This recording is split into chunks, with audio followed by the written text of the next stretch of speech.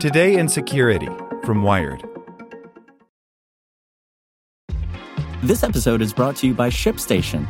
You know, some things take a lot of work, like sending little robots to far-off distant planets. And just as that's challenging, so too is running a successful e-commerce business, especially when there's so much to do. So I want to introduce you all to ShipStation. Now, I love using ShipStation because of its easy-to-use dashboard, which makes managing orders and printing labels a breeze and super smooth. Oh, and the customer service is just out of this world.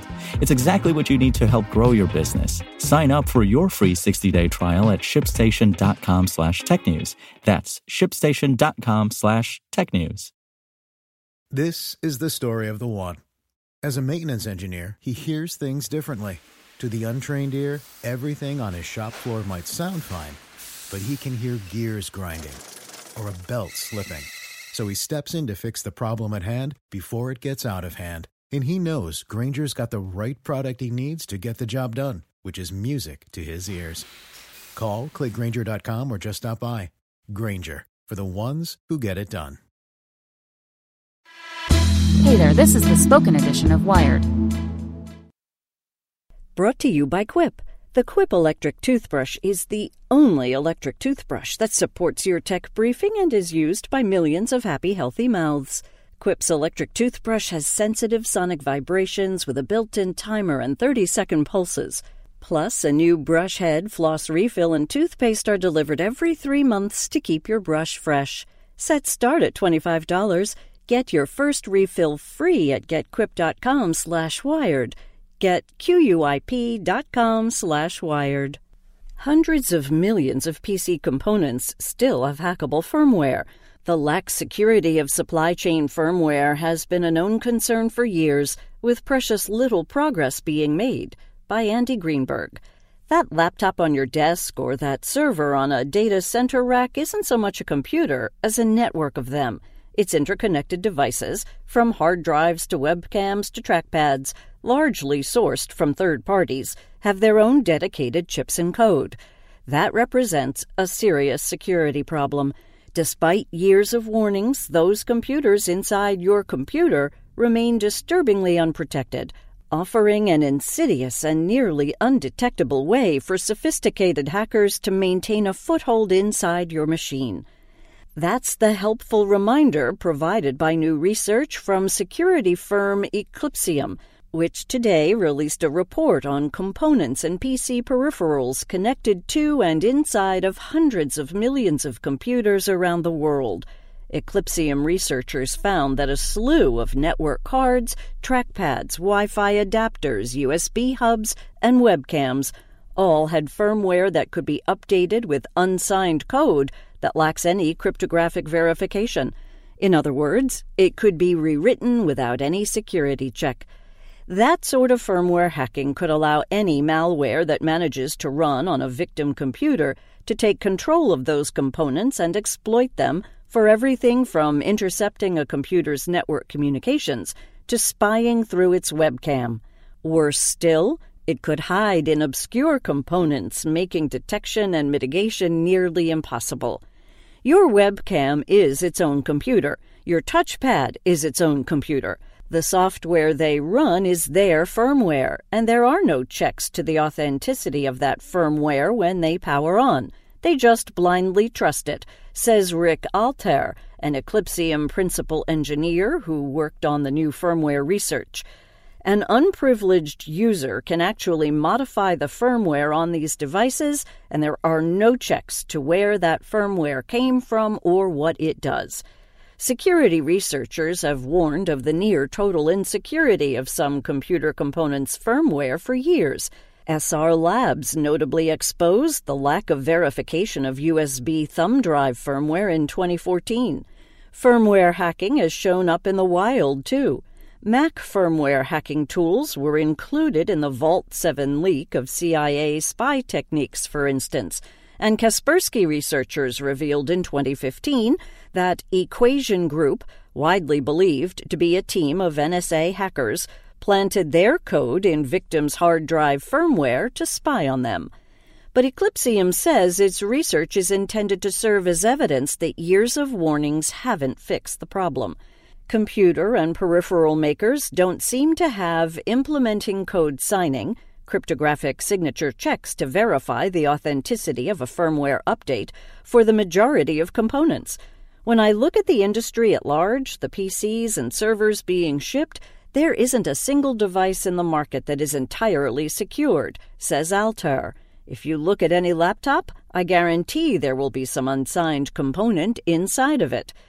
The researchers focused on 5 specific components: touchpads and track points in Lenovo laptops, webcams found in HP laptops, Wi-Fi adapters from Dell laptops, a VIA Labs USB hub, and a Broadcom network interface card.